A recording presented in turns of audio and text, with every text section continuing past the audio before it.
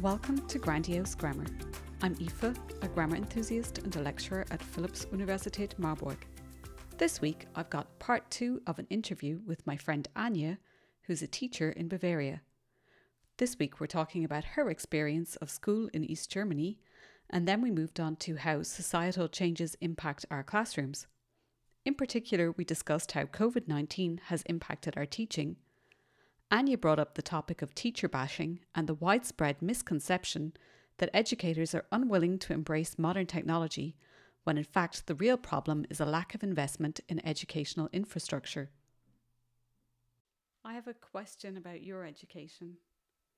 Was education in East Germany very different to the kinds of things you do in classrooms today?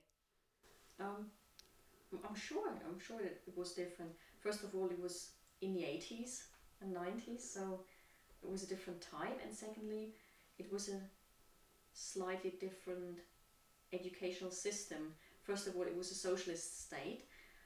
What was different, that you didn't have just like a syllabus, a curriculum, but every lesson was fixed, so the teacher couldn't decide how to teach a certain topic and which materials to use and where the focus is, but every lesson was pretty much written, and the teacher was just presenting it. So there was a lot more control in anything. What I remember, there was this reward system, that each year I got badges, and you don't have that nowadays, and you were rewarded in front of the whole school, and it was this big thing. So maybe it was pressure, but maybe it was also motivation. So that was quite different. Of course, the topics were different. Yeah, I remember that the stories we read in our German lessons, they always had this political message of the underprivileged, how bad capitalism is. So everything had a message, and it was not about your own opinion, but you were given the opinion. So that was quite Indoctrination. Yeah, totally. Apart from that, I think it was pretty similar. I mean, some things are not done anymore, like learning poems by heart is not as popular anymore, or writing dictations, that's old-fashioned nowadays. But do you think there's a place for it? Of course there is, yeah. I mean, we are allowed to do it occasionally, but it shouldn't be part of tests. I think some students just totally underperform in a situation like this, and it's not a skill that is that important. I think other skills are more important. The focus now is rather on listening, speaking, writing, but writing their own texts, and not, as I said earlier, fluency above accuracy. So a slight spelling mistake is not so bad nowadays. When I was at school, our teachers would still count the mistakes, even in an A-level test. And today it's more about, can you understand it? Are there any misunderstandings? And that's more important than whether it's 18 or 22 mistakes in a text. What do you think the disadvantages to that type of teaching method are? Or do you think there are any? Of course there are disadvantages, that pupils work in a more superficial way. They get by. Their English might be atrocious, they make mistakes where I would say, come on, this is year 1. And they still pass their A-levels. So they still forget third person S on a regular basis. They confuse this and these and still pass their A-levels. So I think the focus has just changed. I find that really problematic as a person who deals with that at university, because that's an A1 level error on the CEFR. Yeah, but according to we have guidelines on how to mark tests, and they can have several severe mistakes and loads of minimal mistakes, and they still pass. I think that's massively problematic, especially when you get to A levels and or university, because accuracy, I think, does matter. Yeah. I fully agree that in the early stages of learning a language, the focus should totally be on getting your message across, and it doesn't matter if it's not correct or if it's not 100% correct. But I think there's a point at which it flips, and you have to say, the message alone is not good enough anymore. You now need to be able to spell. You need to be able to do the things that are basics. And I'm sorry, but if you continue to make A1, A2, B1, B2 level errors, you're not going to get a degree in English. They still make certain mistakes when they start teaching. Well, you can't avoid it at all, totally. But I see your point. And that's why I say that's the danger, that students become more superficial. It's the same with the knowledge. They rely on other sources. They don't need to learn things anymore, not so much. No, that makes them more superficial. That sits quite nicely with particularly the trend that we've seen during this COVID semester or COVID school year. The tendency towards open book exams. What's your take on that? What do you mean with open book exams? So I set a task for my students or my pupils. They can use any resource they want, and they have, say, 24 hours to complete a task, where previously you might have given them a lesson, like they'd have had, say for me at university, they'd have had 90 minutes to complete the task. And now I'm giving them a day or maybe even a week to complete something, and they can use all the resources that are available to them. How do you feel about that? Well, you can't stop them from, when they're at class, you can check on them, and you can say what is allowed and what is not allowed, whether they can use a dictionary or an online dictionary or the internet. But when they're at home, you can't make sure. It's made me reevaluate how I word a task or how I develop a task. So previously I would have had a translation class where it was, here's a newspaper article, go away and translate it. And now it's, here's a sample translation. This is right or wrong because, and then give me the grammatical reason, because you can't just look up the grammatical reason. You actually have to have understood it. So you can still Google the translation. You might know that it's right, but unless you can explain it to me, you're getting no points. Yeah. And that's been quite difficult, to come up with tasks that are meaningful, that really test the skill set and can't be cheated on. That's so true. And I think we're going to need a lot more of that in future in general. Because as I said to you last night, I don't think we're going back to what we had before. I don't think we're going back to this sort of lesson where we're present and we do all of the things in person. I think, well, maybe this will be true for middle school, because they're at an age where they still need supervision. But I think for older school students and for students at university, a chunk of their work is going to be self-study, and then the lessons are going to be used for actual practical application. I totally agree. I mean, flipped classroom, that has existed before the homeschooling, or the mix of like school and at home. And yeah, I think that's a way forward to use their independence and or make them more independent. Do you think that would change your work life positively or negatively? I actually enjoyed online teaching. So preparing material, and in the classroom, you always see the instant reaction. You realize, okay, they didn't quite get it, and you can intervene quickly. When they're at home, you can't. So you have to anticipate all the possible misunderstandings, and you have to write the explanations pretty foolproof. So I quite enjoy that, to put myself in the student's position and just go through it and say, would I enjoy doing this? Would I understand it? What could go wrong? What could their problems be? I wouldn't mind having a certain percentage of my teaching time online in future. We conducted a survey at work. students would be happy to have up to 30% of language lessons as self-study or at-home work, and then the other 70% in person. That's very similar to what I got as a result from a questionnaire, and in my A-levels course there was a small percentage, maybe like 10-20% in the course, who said I would like homeschooling only. The majority didn't like it. They need a teacher, they need a presence, they need a pressure, they need a reminder. So I would say 70% preferred the classic school lessons, and 30% said they would like a mix. But the other question is investment. Because we as educators can say, yes, we're willing and we'd like to do all of these different, or use all of these different types of online tools.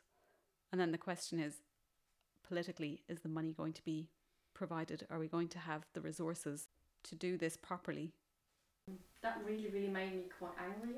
This like teacher bashing, and schools were criticized for having missed so much in the past, the development of this online learning and use of media in general.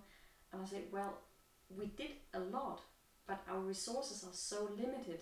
The amount of computers we've got, we've got 30 tablets, but we've got 600 students. So we can't have so many tablet classes, maybe one. And that's just a question of money. And we're totally left alone. Teachers buy their own equipment. Yep. Sometimes we're given old devices from like the Ministry of Environment, stuff they don't need anymore, that is pretty much useless, and then it's good enough for schools.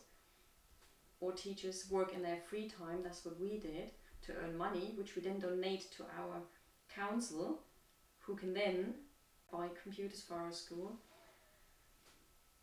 And yeah, it's never enough, it's never up to date. And what is even worse, if you have a company with, let's say, 300 devices, you would have at least one person full-time, maybe two people, just IT people who just do the maintenance. And we don't have that. We've got one teacher who gets maybe 2 lessons time to look after all these devices, and that's a problem. So of course half the time things don't work. Do you think that after this year there'll be a bigger investment in technology for schools? There is this Digitalpakt that has existed before, and there is money, but schools have to develop concepts, then all schools have to hand in the concepts before any money is handed out. And what is a concept? Why can't we just buy devices for everyone and just use them? What concepts do we need? And it's just so complicated, and even if we need so much more money, and the internet is not part of this Digitalpakt. It's the council who provides the internet, and if that doesn't get any faster and I can just show a little video online, I have to download it at home. There's a lot of time for me to download every single video, just in case the internet doesn't work. One of the things that I've really enjoyed about online teaching has been that I don't receive any paper, and I don't have to write on paper. And it's something that I think I'll stick with. To some extent, writing is important, and I know a lot of my colleagues, even the ones who try to digitalize our school more, and they realize that it's important for children or young people, for learners in general, to write down things. I don't think it will be replaced completely, but I have to admit I also enjoyed that I use less material, but it's all digital, and I'm a minimalistic person, and I just see my study becoming less and less crammed with folders and books, so everything is going to be online. I'm looking forward to the e-course version of my book, that you have the whole book online, and not just the e-book that you can look at it, that exists already, but like an e-course where the students can actually complete the tasks and listen to all the audio files and have less material. Yeah, one day they're just going to go to school with a tablet and that's it. Oh, that's a good one. What are you currently learning? Oh, quite a lot actually. This year has been quite a challenge. I've never done online learning. Mm-hmm. I can't recall any occasion where I did learning via telephone or via video conference or email or whatever source we use, and we had to find ways. We had several different channels and we still use 4 main channels which are quite different, and you realize that teachers prefer different channels and you had to acquire the skills. Mm-hmm. Like I was recording audio files before, but not very often, and now I do that on a regular basis, and I bought equipment and I got more into the editing, so it's like learning by doing. Mm-hmm. And you realize that every time you do it, it's much quicker because you've got more experience. So I learned quite a lot, and and teaching in video conferences, that was the first time this year, and there are quite a few things you can learn, and with experience every lesson gets better. Which programs do you use for your online teaching? We've got a Bavarian platform, Mebis, Mm-hmm. which had existed before and was used widely but not by all schools. Mm-hmm. But it's mostly for sharing materials. So it's like an online course where you upload material. It's well structured, it's mostly chronological, and then the students go through the material. You can upload exercises, quizzes, links, videos, and they just go through. They can hand in their tasks. But we found out the communication is difficult. Mm-hmm. So we used Teams relatively early on, which was not approved of by the state, and later it was. So it was again the initiative of teachers, individual teachers, and I quite enjoy it. You can still share material, whether it's in a video conference that you can share files, or you can upload. Students can do tasks, but the focus is on the communication. So it's more the video chat or written chat that makes it easier for the students. They don't send you emails if they have a question, but if it's a chat or if you see them face to face, they rather ask a question. And I hadn't seen them for I think 6 weeks, and then we finally started with Teams. That was my 5th grade, so year 1 English, and it was really, really moving actually to see them. And they had so many questions, and they wouldn't bother me before. Mm-hmm. With all these thoughts and how things going on, and I think that was very, very important to take all the fear off. At the beginning it was just like that's going to be for like some weeks, and then when we realized this is going to be our life now, they had lots of concerns, worries, and it was very good to talk to them. And normally they don't have the video function on, so I don't see them, which is quite weird that you talk into the camera. But I always try to look into the camera to at least give them a feeling of normality, and not look at the keyboard or my screen, but look into the camera, so that they feel appreciated, and to make sure they think I'm there for them, which I am. And that was quite moving to talk to them in person after such a long time. What's your greatest hope as an educator? I would say it's clear that teachers and schools will never be redundant, that especially in the last month we've noticed how important it is that children are not able to just teach themselves. Maybe adults can if they have enough experience of learning, or if they're willing to, but children need help and support. And yeah, I hope that school develops positively so that we can actually support young learners as much as we can. What would be a practical way to do that? Yeah, investing in the infrastructure of schools, technology, but also staff. We're totally understaffed.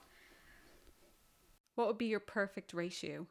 I wouldn't want to teach just 5 kids because then it's difficult for group work and so on. I would say 12, between 12 and 20, that's a good size. And what's your current average class size? We're very lucky at our school. My 5th grade is only 20 kids only, so it's really, really nice. My A-levels class, 24, so that's a lot for A-levels, especially when you think of all the marking to do. So, but yeah, it's quite a good size. Could be a bit less. There's always can always be better. What I would also like is more, not teacher staff, but more secretaries. Like in France, you have staff to look after kids in the break, so the teachers can actually have a break. So I would like to see more social workers at school. I would like to see more psychologists at school, so more extra staff. Thanks again to Anya for allowing me to interview her for Grandiose Grammar. There are going to be more of these interviews over the coming months, so if there's someone you'd like me to interview or questions you'd like me to ask, let me know. As always, if you have a question you'd like me to answer, feel free to contact me via the contact form on grandiosegrammar.com or over on Twitter. Thanks for listening and stay tuned for the next episode.